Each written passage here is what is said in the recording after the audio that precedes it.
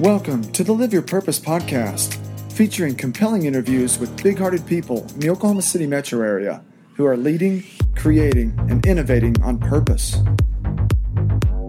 Get inspired by conversations with passionate difference makers from our local community. I'm your host, Charles Gossett, life purpose coach and founder of Full Integration Coaching. On today's episode, we sit down with Mark Walford, a leading voice in transformative learning with a mission for helping students to expand their perspectives about themselves, others, and the environment. And now, the Live Your Purpose podcast. Welcome to this edition of the Live Your Purpose podcast. I'm here today with Mark Walford, a resident of Edmond, husband of Kelly, and father of two. He currently works as an assistant director of the Student Transformative Learning Record at the University of Central Oklahoma and as an adjunct instructor of biology at the University of Oklahoma.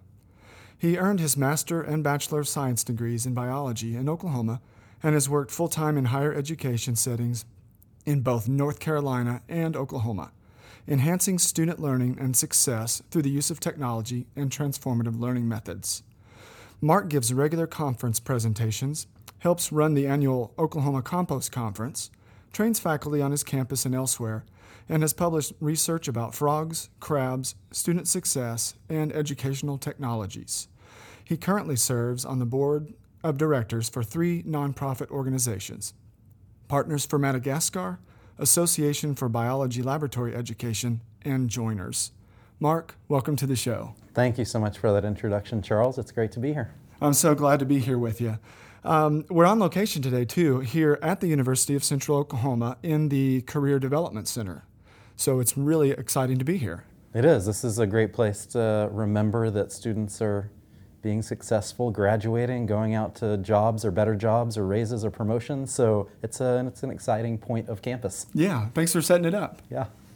So as you may know, we start each episode with a kickoff question, and you've chosen yours. And so I'll put that before you, and we'll just see where the conversation takes us. That sounds good. Okay. So Mark, when did you know that you wanted to be doing what you're doing today? I think in a lot of my life, I feel like things have just kind of opened, doors and windows have opened, and I've followed. So I'm not sure it was as intentional as some people as they follow a passion or a mission. But for me, I think it was about 5 years ago. So coming up next month, I was hired in this very department at University of Central Oklahoma. And that was because I had been looking for a change of location geographically. I was working in Norman full-time and commuting from Oklahoma City, and it made more sense to try to find a place closer. There was also this sense that I wanted to be at a slightly smaller campus, slightly smaller environment that had some teaching and student focus. My goal and work had already been to help students succeed, and at the time it was through tutoring, helping them succeed academically. And I just started to think more about this bigger idea of helping students in life, not just with academics. Academics help them with life, but these bigger pictures and perspectives and worldviews that I saw starting to change. And at the same time, while looking for jobs and thinking about that, I started reading about UCO's transformative learning pillar or transformative learning approach. So one of our 4 pillars is that we give students transformative learning experiences. And as I started reading about that, it kind of resonated with me, again, 5-6 years ago, that this was a place that was helping students to be prepared for life and to expand their ideas about their place in the world and their culture versus other cultures and their own health and wellness or environmental health and wellness. So these bigger picture ideas that I hadn't really thought about as being a purpose or something I could be a part of in higher education, just even reading online about UCO's transformative learning approach really started to open my perspective and thoughts about where I could be and what I could do. So I started trying to pursue a job, a career at University of Central Oklahoma to be a part of that mission, that pillar that they had. Yeah, absolutely. And so you were, already teaching, already involved at the University of Oklahoma and teaching biology? Correct. Okay. And of course, what you're still doing to this day. Yes. And additionally, you've added transformative learning for the reasons that you've described. And so that attracted you to the campus, and they took you on, and here you are. And I'm glad that we got the chance to meet. I ran across Transformative Learning quite by accident. I was on campus walking the Labyrinth one day and saw the plaque that points towards the Transformative Learning program and described how the Labyrinth got there. And I thought, what is this? It sounded fascinating. And so I went and looked it up and looked online and started to have conversations with folks in the Transformative Learning Center, which is where we met. And so since then, it's been fascinating with my own background in natural resources for me, in forestry, and then to hear your passion for biology and also for learning and student outcomes and the people that they become through the educational process, including academics, of course. And so where were some of your early interests in education itself, maybe through the lens of biology? Originally, I felt a little bit shunned or antisocial, or partly because of my religious upbringing. Maybe it was kind of like, people will influence me badly. I should stay away from people and be, monk-like, not in a cave or in a mountain, but in my room, in my house, or even when around other people at school. And so early on, I very much I love nature and the biology that happens there, and I get curious and want to learn about all the things that are happening. And it was very much that's my path. I'm going to contribute to the world of science through research, getting a master's and hopefully a doctorate to be able to do research on ecology, frogs, lizards, just to know about this amazing biodiversity that's out there. And it wasn't until I was working on my master's, combined with maybe a girlfriend or two, that helped me see that people were okay or could be interesting. So on the social side, I had some brave young women who decided I was worth working on to improve me, to transform me. And then also on the academic side, I started being a teaching assistant to get funding for my master's degree, which I was very grateful to have the opportunity to get. So that allowed me to be in front of students and work with students. And really it was that experience of just being there, working with students, seeing that it was something I could do. So I could communicate science well. Now that I was learning science, now I could actually communicate it to students.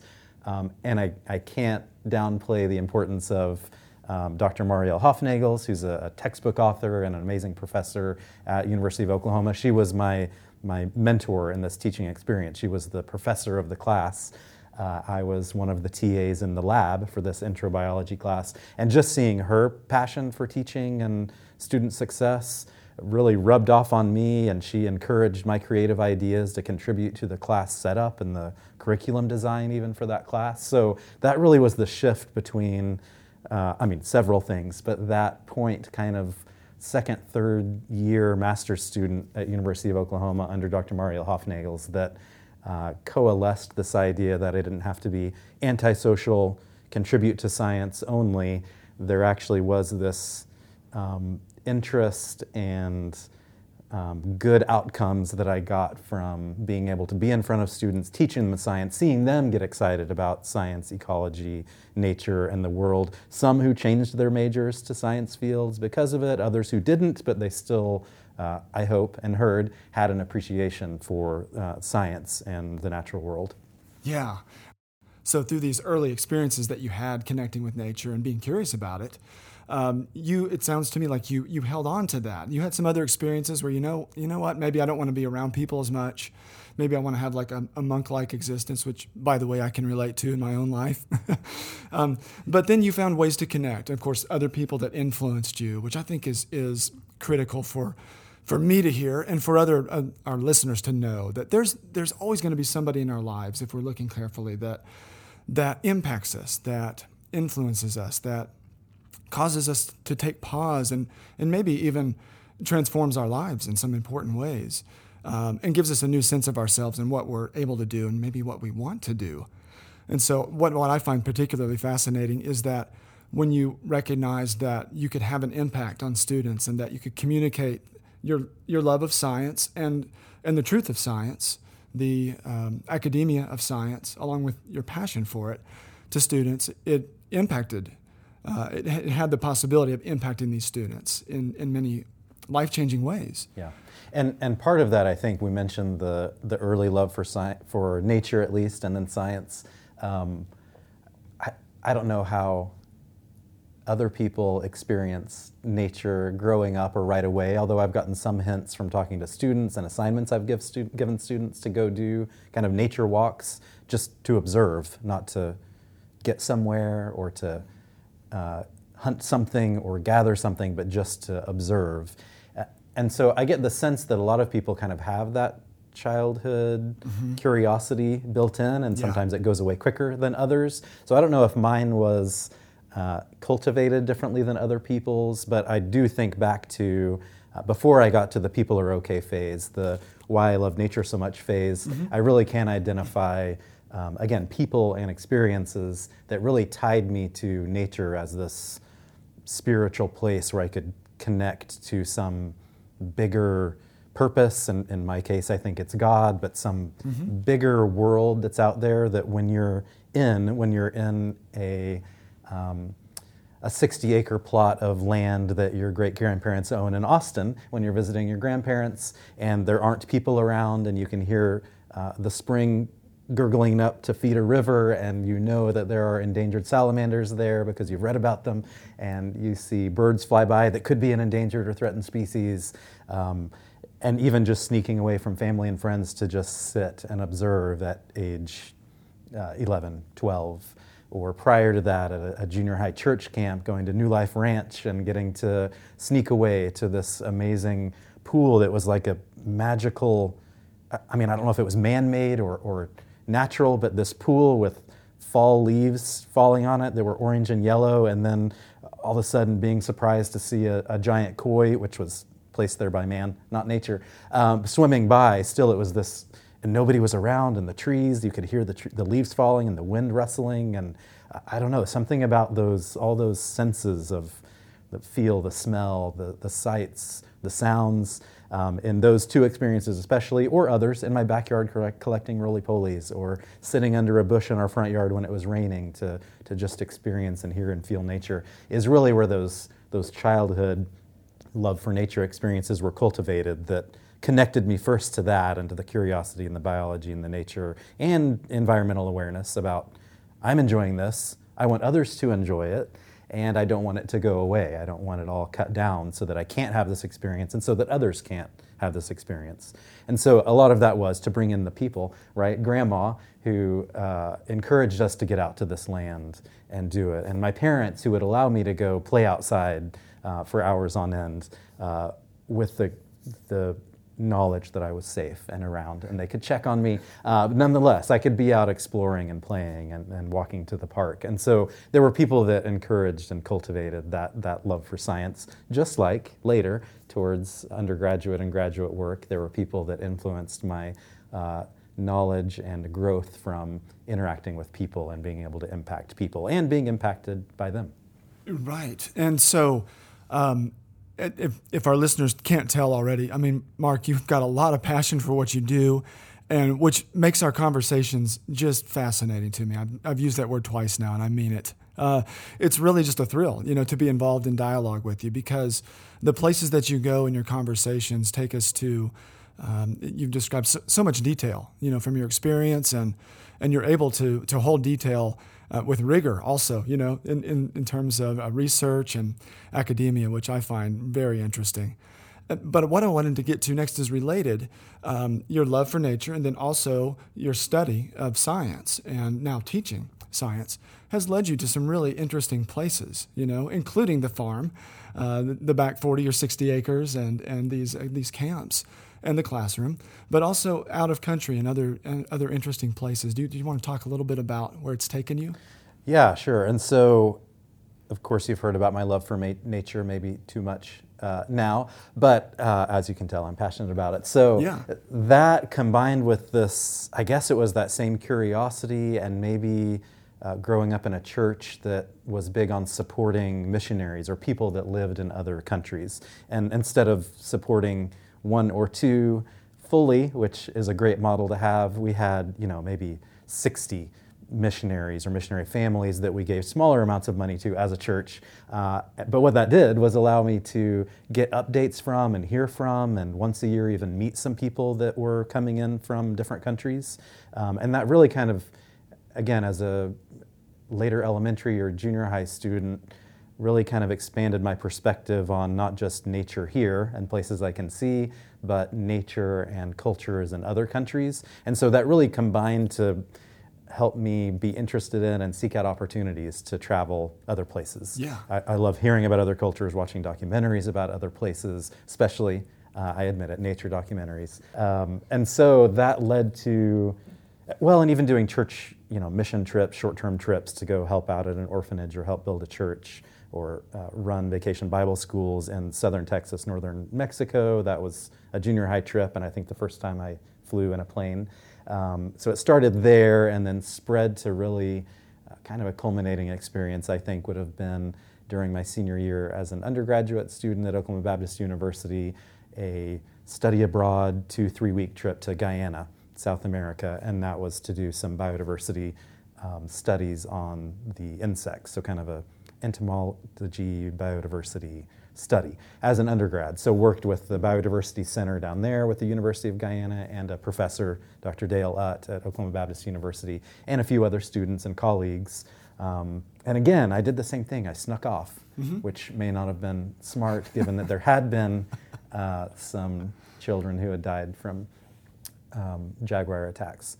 But nonetheless, oh my, snuck off to go into the forest. And this one was more of a, it's amazing, the biodiversity in rainforest is so much bigger than here. It's more towards the equator, it's warmer, there's great biodiversity of trees, which means there's a great biodiversity of animals, including insects. And so getting to see that just amplified this idea, and I'd read about it, but being there is different. This idea that there's just so much to be curious about and to learn and to see and to just bask in the presence of. So that was there. And then when I snuck off and just found acre after acre of clear-cut primary forest, but having also interacted with the locals, the people there, seeing that they have to make a living. It's not just nature. There's this balance. There are people. There's economics to consider. There's people to feed. It was really tough to wrestle with, and so that really helped moderate my maybe environmental passion, which I'd been acting out in high school and maybe even part of college for pushing recycling and pushing some things. Helped run a Sea Green, SEE Green, environmental fair at Seminole Public Library as a part of his honors project as an undergrad. So I was really pushing this environmental stuff, but then going to Guyana, middle of my senior year, really helped moderate okay, there are people involved here too, and there's going to have to be some compromise in society, in the world, in America, in Oklahoma, with how many decisions we can make or agendas we can push that help the environment, but what's the cost to humans and society and the economics. So I saw that firsthand on the ground in Guyana, which really helped me moderate my conversations with other people as I came back. So that was a great one. And then I had one more semester, I graduated, and while I was doing that, I was working on getting to Madagascar. So that happened just a few months later. And Madagascar had always been a just kind of passion area for me. I think because, well, several reasons. When I was doing my reading and watching documentaries, it would always pop up as this amazingly biodiverse place. It was remote, right? Even farther away than getting to South America and Guyana. It's way over there off the Mozambique Channel, southeast of Africa.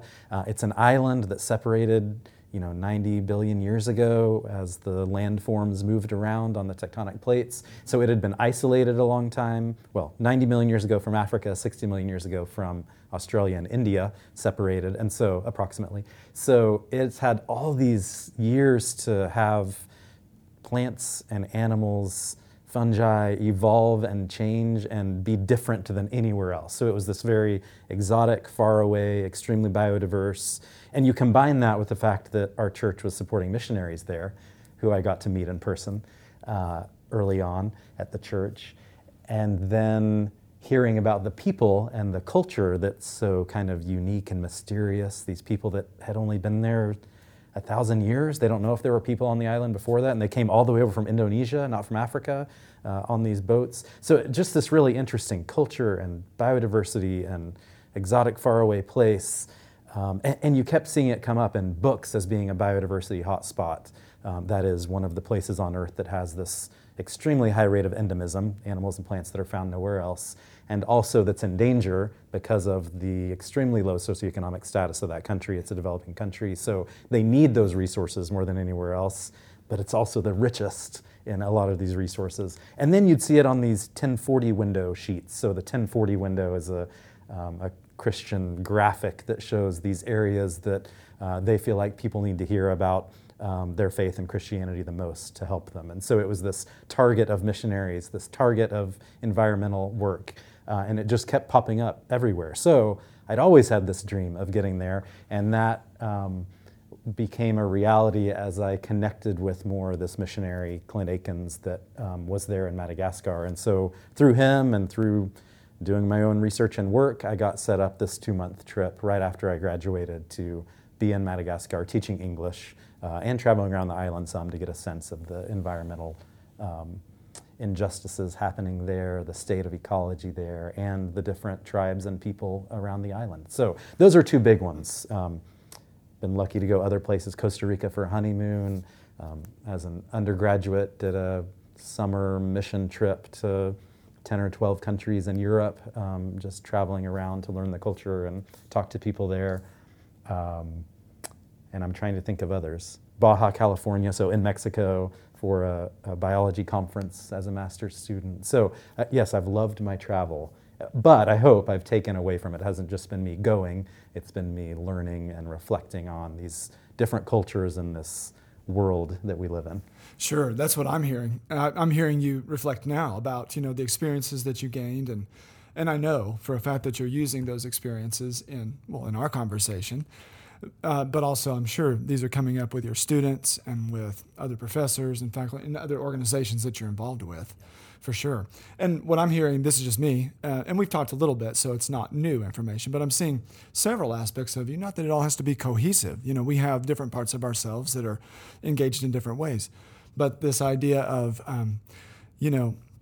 culture meets land, and meets biodiversity and your love for the land, and therefore anything that we love, this is me talking, that we become connected with and we care about, when it becomes adversely affected, when it's threatened or when it may go away, there's a natural impulse to want to do something about that.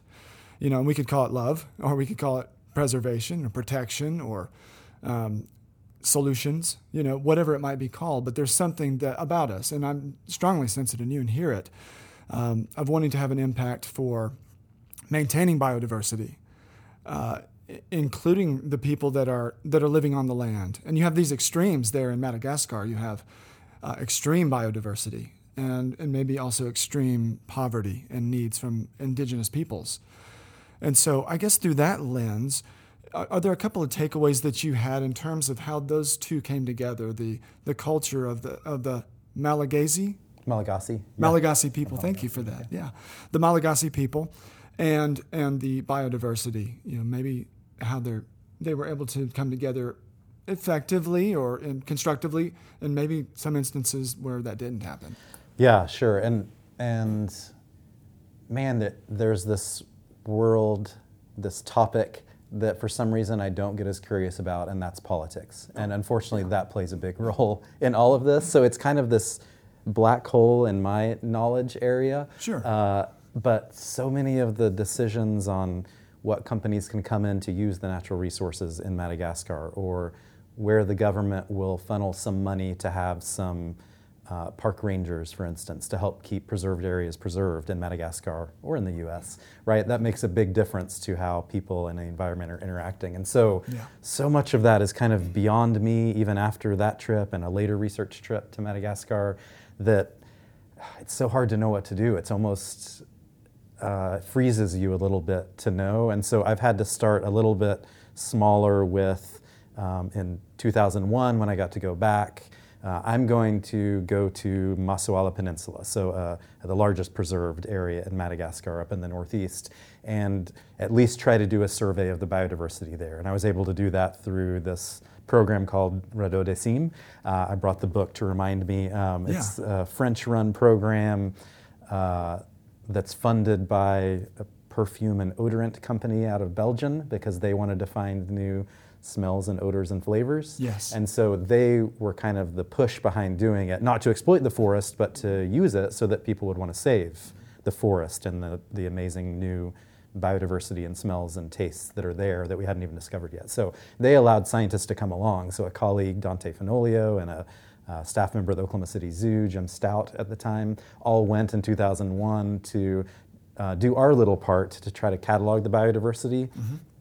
We were able to find a new frog that we named, a new species of frog that we named, and then worked with some other colleagues from Italy to look at some of his samples of specimens that he found and found out those were a couple of new species and that we were able to compare to the one we found. So part of that was trying to, I guess, find the data along with all the other data that was already there to then share back out with the Malagasy people and with the world that look at this amazing resource you have. So I think the short answer is it really came down to education. I saw that the people in Madagascar that were able to be educated, and I don't necessarily mean a formal education or degree, although they have universities there and people get bachelor's degrees and beyond, of course, but people that were educated because they were living next door to a national park and the ranger could help show them the usefulness or how to live in harmony with nature, or scientists who were working at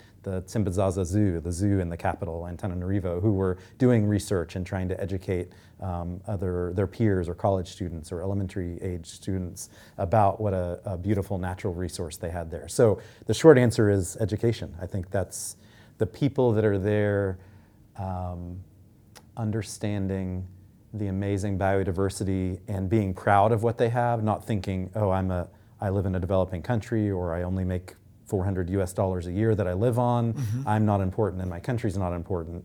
Giving them pride in their country and their culture, though it might not be as long-standing because the people came, 1,000+ years ago. Right. Still, they can be proud of this culture that's been built in this country they're on.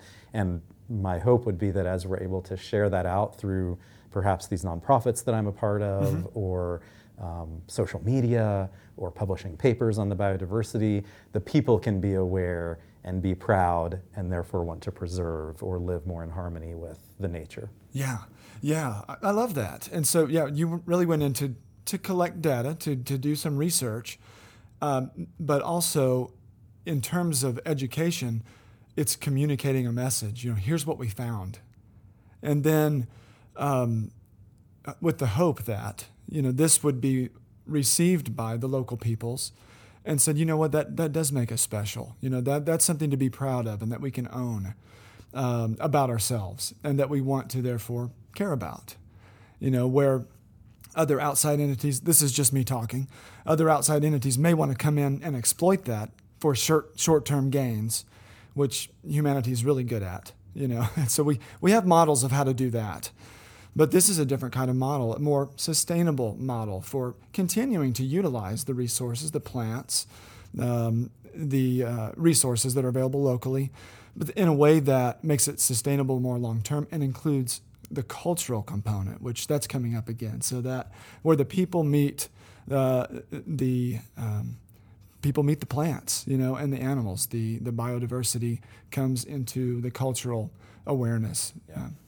And on a small scale, we see it. I mean, there are Conservation International and WWF and Nature. There are lots of people working there more towards that sustainable environmental goal and making some headway and some progress. Again, the governments in power can decide that some other country can come exploit all the oil resources right off the coast where all of the whales are passing through, and disturbing that migration pattern, or can come do some strip mining for precious metals or jewels. And so it comes down, even if the people know, the government makes such a huge decision. And so there are groups out of Africa or elsewhere that are trying to influence that political. So there are lots of people doing things, environment, politically, and with the people for AIDS awareness and vaccination campaigns and sexual education that are happening various places.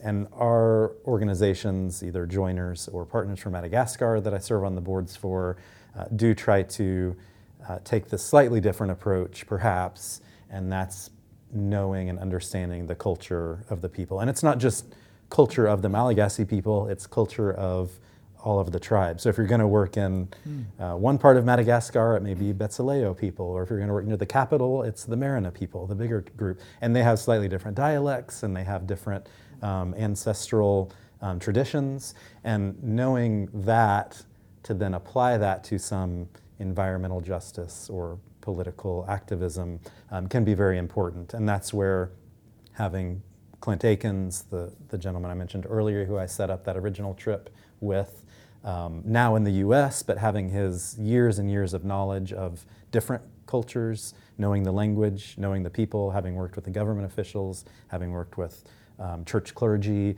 He has connections there that can help those two organizations, joiners on the religious side doing church leadership training and getting educational materials translated into their language, and Partners for Madagascar more on the social justice, orphanage, higher education, food resources side of things, can work in the context of the culture of the people. Yeah. And I didn't realize how all that came together officially till now. Yeah.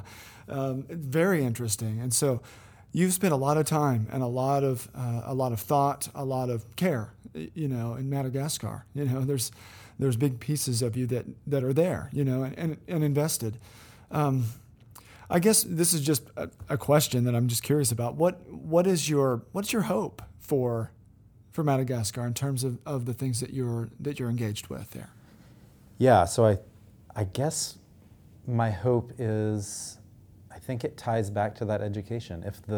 If somehow through the curriculum of the schools or through the churches or through parachurch organizations or governmental organizations, there can be more spread to help people understand their habits, their decisions can affect sustainability. And that's not just environmental sustainability that a lot of people think of. It's, like you said, using the environment so that people can live in Madagascar. The Malagasy people can live in Madagascar. Mm-hmm. People can come visit Madagascar as tourists or business people to set up shop there temporarily or long term. Sustainability means economic, social justice, and environmental, I believe. Mm-hmm. And so it's, if people knew that and can see that, it's better for them. If the government could understand it, that's better for them and their people. Then it's going to be better in the long term. And as I'm saying it, right, it's not just Madagascar. This is anywhere. This is Guyana. Yeah. This is Oklahoma City. Mm-hmm. This is Edmond. This is helping educate people right here in the metropolitan area about the importance of compost, which we mentioned in my bio. Right? It's the same thing that needs to happen there that needs to happen here. It's not just a, hey, you over there, you need to do this. It's a, look what we're working on here and have seen working. Now let's see if that works there too in your context, or how you can change it and take ownership of it to make it work in your context and in your capital and in your town and with your family. And so, I think again, and maybe it's because I, teach as an instructor in biology and work here at University of Central Oklahoma, but I feel like it's education. I wish there was a system set up there that people could be educated. And I wish there is a system set up here where people could be even more educated about living in harmony with nature. It's better for our society. It's better for our economics. And it's going to be better for our children, grandchildren, and great-grandchildren. Yes, and I'm an advocate of all that you're talking about too. And so, the time is now, and I think many people that are going to be listening to this know that. I think that we're going to have people that are hearing our conversation and think, I'm involved in some of these things in my own way. Like you importantly point out, it's not just about Madagascar. It is about Madagascar, but it includes what I would call a global perspective. Very much where you're coming from is this: we're all in this together. There's different pockets of the world, there's different cultures, and within different cultures, there's subcultures. And we need to do our best to understand how those operate especially in the case of this conversation, in context of the people, their economic needs, their health needs, their societal values, etc., and what they're doing with the land and what they need from the land, how they've lived with the land, and then how others may be looking at utilizing the land, and that gets complex really quick. And those are the times that we live in. Again, I think a lot of people hearing this are going to know that, but I like the segue. You mentioned the compost conference, and I want to go there, so that's why I said it. But also, it's just educating one another, having conversations just like this. So those that are listening in, I'm sure there's ways that you're going to be able to get involved with Mark if you'd like to. We'll provide some contact information for you in the show notes. But just be thinking about things that you could do, that you're already doing that are effective. But maybe you're hearing some pieces of your childhood that you had a fascination for nature, or maybe it's something different. Regardless, maybe that's just waiting to be utilized. And so that's a purpose of one of these conversations, is that Mark's passion might excite you. He's teaching right now, so I'm his student. and so I did want to mention that that this is interactive. But I wanted to hit the compost conference because it is so related. And so, how did you get started? First of all, what is the Oklahoma Compost Conference for those that don't know? And how did you get involved, and what do you all do? Yeah, sure. First of all, you have an A so far, so good job. Yes. Yeah, I'll work on extra credit for you later in case you fall behind. The Oklahoma Compost Conference, kind of like what I do at UCO, was not my brainchild. It was something that aligned with some of what I love, maybe even my passion, and I was able to join in and contribute and help grow it and sustain it, which is where I find myself, adopting things, coming into things, and being a change advocate to make them more efficient and better. I love efficiency for some reason. So even though I'm not an engineer, I'm a biologist, but I love efficiency. So I like to come into things and help sustain them and keep them going. Oklahoma Compost Conference, of course, the idea behind it is to help encourage the use, manufacture, purchase of compost. And that's not necessarily manure. Some people hear the word manure when they hear compost. Compost is this rich soil amendment or cover that can be used in agriculture, that can be used in construction, that can be used to divert waste from the landfill. In Oklahoma City, I think the stat I just heard was over 40% to 50% of the things we put out on our curb and send to the landfill are organic matter that could have been composted. Landfills take up space, they cost the city money. What do you do with it when it's done? It can leach out harmful chemicals and other pollutants. So diverting waste, and I have my air quotes out for waste because it's not waste, to recycling or to composting is better for the city. It's a more sustainable setup for our city. And so the Oklahoma Compost Conference is helping to educate people from around the Oklahoma City metro area and sometimes even out of state that come in for this about the not necessarily residential, but community or commercial production and use of compost. So it really was a brainchild of a former student of mine. So when I was teaching intro zoology at University of Oklahoma back in, I think, 2004, 2005, one of my amazing students, who so amazing that I've kept in contact with her, Kelly Dillow, works at the Department of Environmental Quality for the state of Oklahoma. And she has the same sort of passion for nature and the environment and sustainable use. And she worked with some colleagues there and connected with University of Central Oklahoma's Office of Sustainability, just as I was changing jobs to come here to start up this collaborative effort, this Oklahoma Compost Conference. So we just had our 5th conference. Was that last week, 2 weeks ago? I think it was last week October at the time 10th. of this interview. Yes, yeah. Last week to the day. And that was our 5th annual one. And so I've been on that advisory group to assist with this brainchild of Kelly Dillow, and she's brought in an amazing group of people from home builders to compost manufacturers to higher ed individuals to City of Oklahoma City individuals. So it's this amazing collaborative group that all have some skin in the game. They could see the benefits of encouraging the use of compost in Oklahoma. And so we have it's not a big conference, but we have about 100 to 120 people that gather. We bring in keynoters. From last week was Denver Water, so their water for the city of Denver, to talk about how they can use compost to help filter out pollutants that are in runoff. So it's a water management issue, a wastewater issue that can be addressed some by compost. We had a grower, an organic farmer from Seattle, Washington area who was in also from KISS Organics to talk about his work and how he does soil amendment with different types of compost to help have the best grows possible, from organic fruits and vegetables to cannabis growers in the state, and that's why Oklahoma was interested given our recent law changes. So we had him in. Home builders have done, compost blankets laid down to increase turf, because if you take off all the topsoil to build houses, it's just not, what's left is not that topsoil that's useful, as you know, forestry, Charles. Yeah. So especially in Oklahoma. It's clay soils. Yeah. So it can be used as a soil amendment to help with growing in agriculture, as a top coat to reduce weeds, construction sites to reduce erosion. The silt fences can blow out.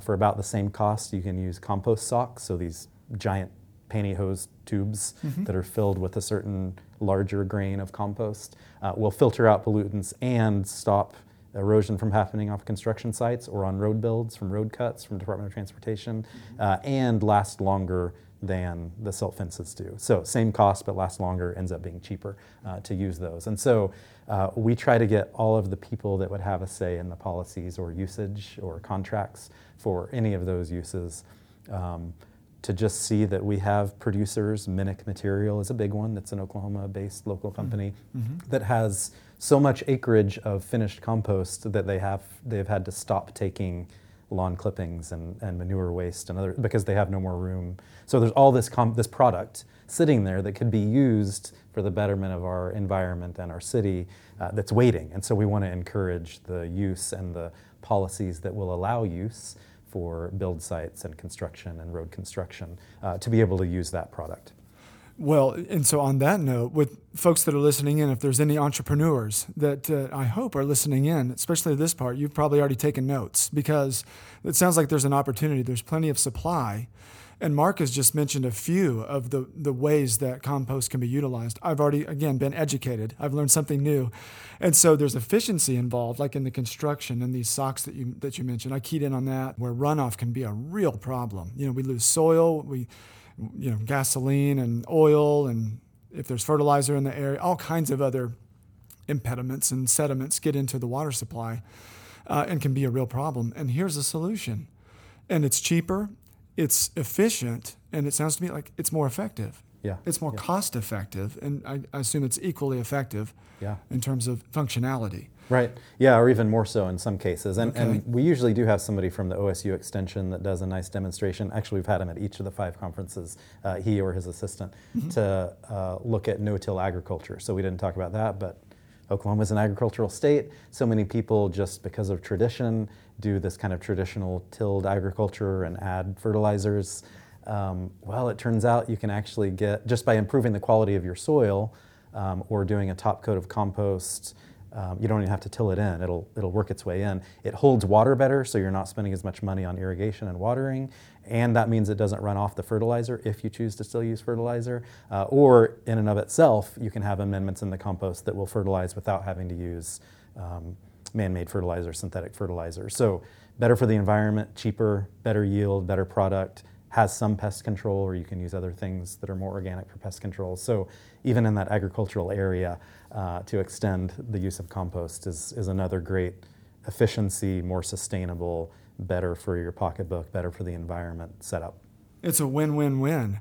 I'm picturing land right now. I've always wanted to own some land and do something good with it, some stewardship and maybe produce something. But I'm seeing big fields with compost, layers of compost. Yeah. Amended and included, and that would be a huge change in agriculture in Oklahoma. So again, entrepreneurs or people that are looking at sustainable farming practices or gardening practices, or construction, we'll make sure and get that contact information into the show notes as well, because I'm interested in all of that. Yeah, and I feel like I've been at, and you can tell me if we don't want to go here yet, but I feel like I've been at this more 30,000 foot view, these global problems, environmental problems, city policies on compost use. I do want to mention that, Partners for Madagascar joiners are nonprofits that individuals can contribute to or go on trips with us, eco tours even that we do occasionally.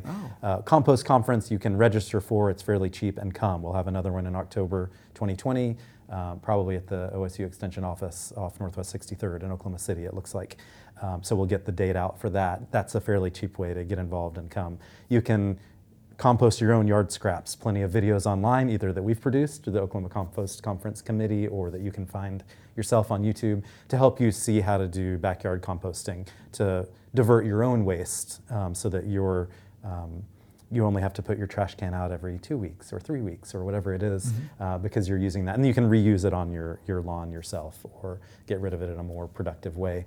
Or Fertile Ground, a community composting cooperative that a friend of mine, Terry Craghead, started. You can buy into that. You might be on their bike route or might be on their driving route. Well, they'll come pick up your compostable items once a week. So there are ways that individuals can make a difference in Madagascar in higher education by contributing to UCOs or others' causes or to composting in the environment. Yeah. And as the old adage goes, think globally, act locally. Exactly. Anything that we can do, anything that I can do, I'll point to myself, that I can do with this information that I've gathered today and learned about and put into action. I've got some things sparked in me and I'm thinking about, I can see that in my house, doing things this way. In the garden, I can have this, new structures in place that are pretty easy to do and they're cost effective. So this gives me permission and maybe the reason to go ahead and do those things. Mark, we're about out of time, but I did want to take a couple of minutes. We've mentioned it, and I think it's come up indirectly in some ways, but I wanted to hit transformative learning just maybe to close it, to sort of bookend things if we want to. So with a few more minutes, if you wanted to describe anything else about what's going on at UCO in terms of transformative learning, and maybe just how that's impacting students, through the lens of teaching, and maybe what it means to the campus and possibly the state and beyond. Sure. Yeah, I'd love to talk about that. And what's amazing, Charles, is that I was nervous I wouldn't have good stories or enough to say.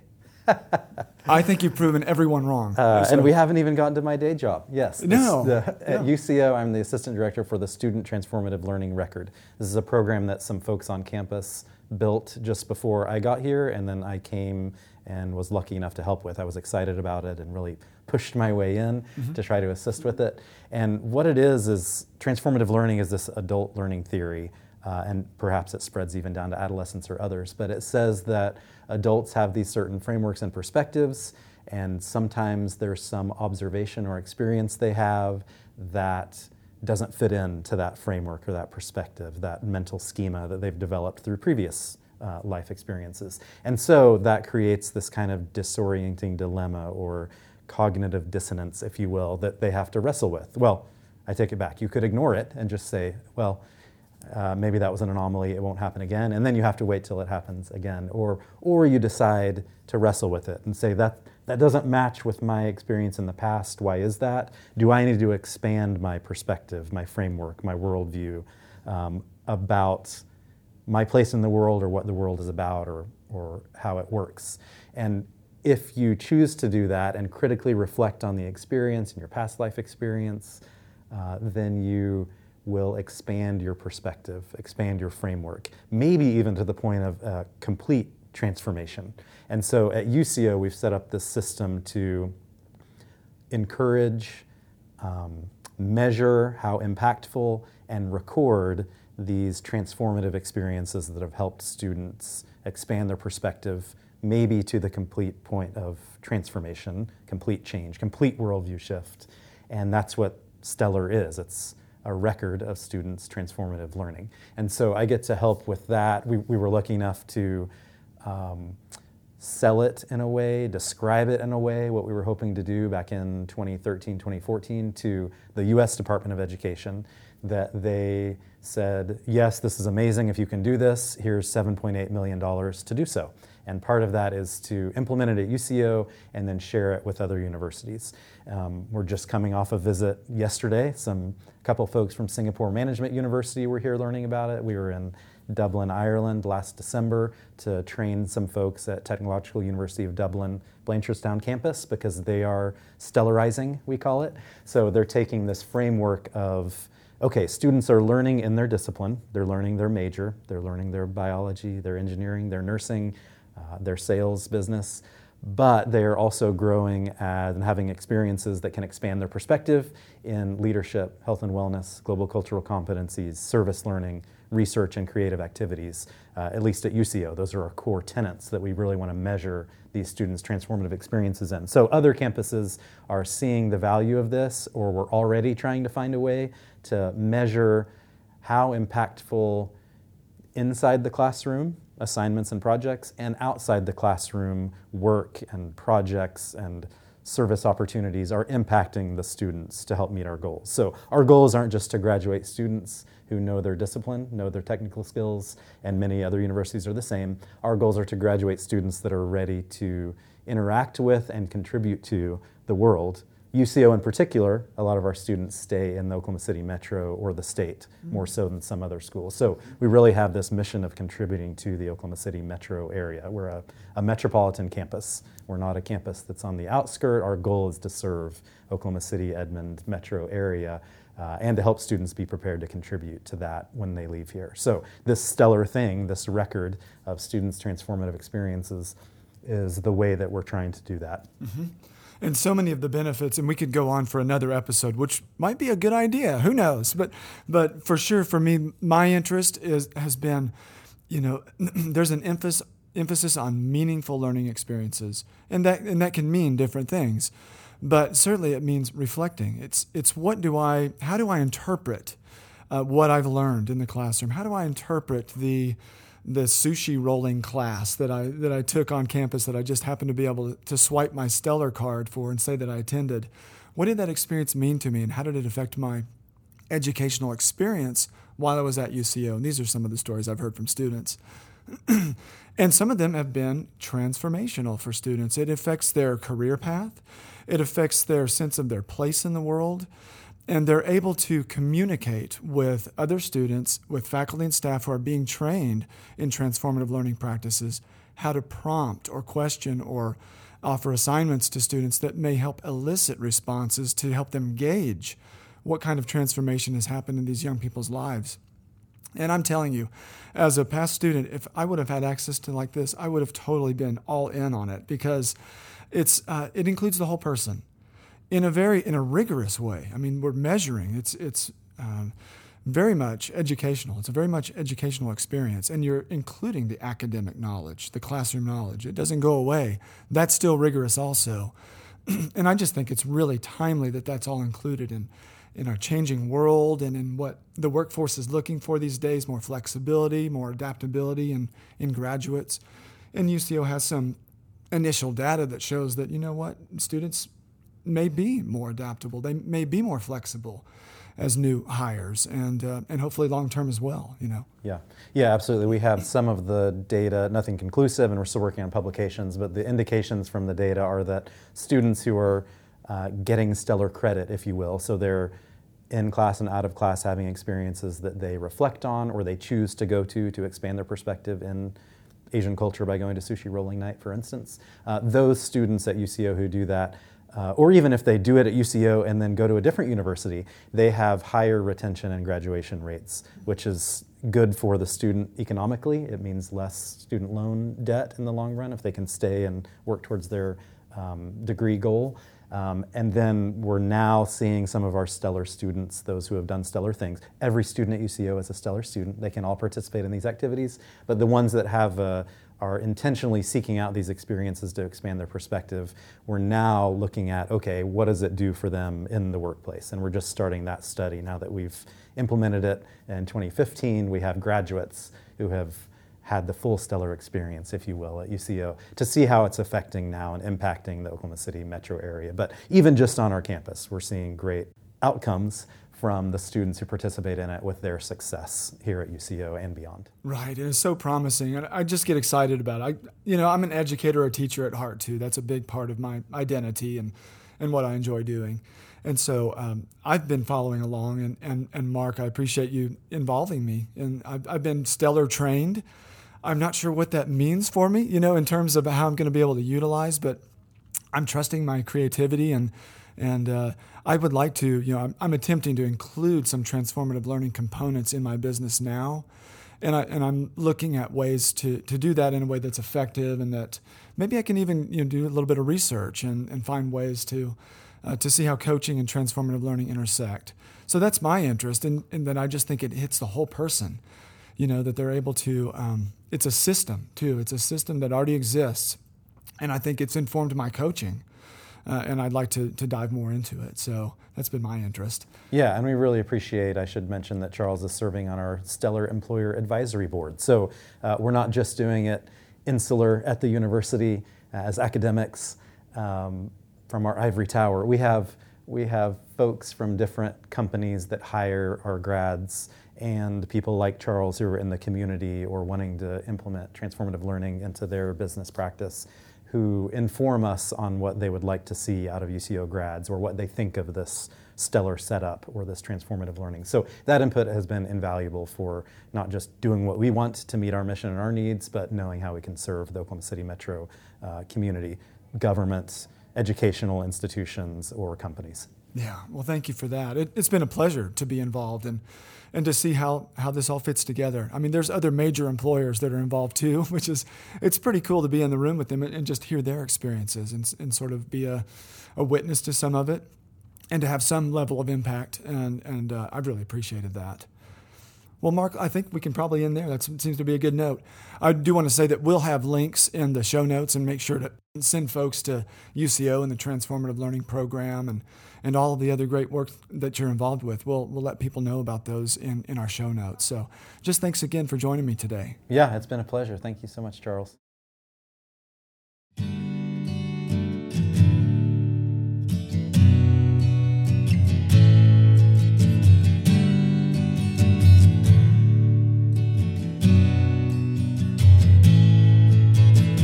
You've been listening to the Live Your Purpose podcast. I hope you've been inspired by my conversation with today's guest.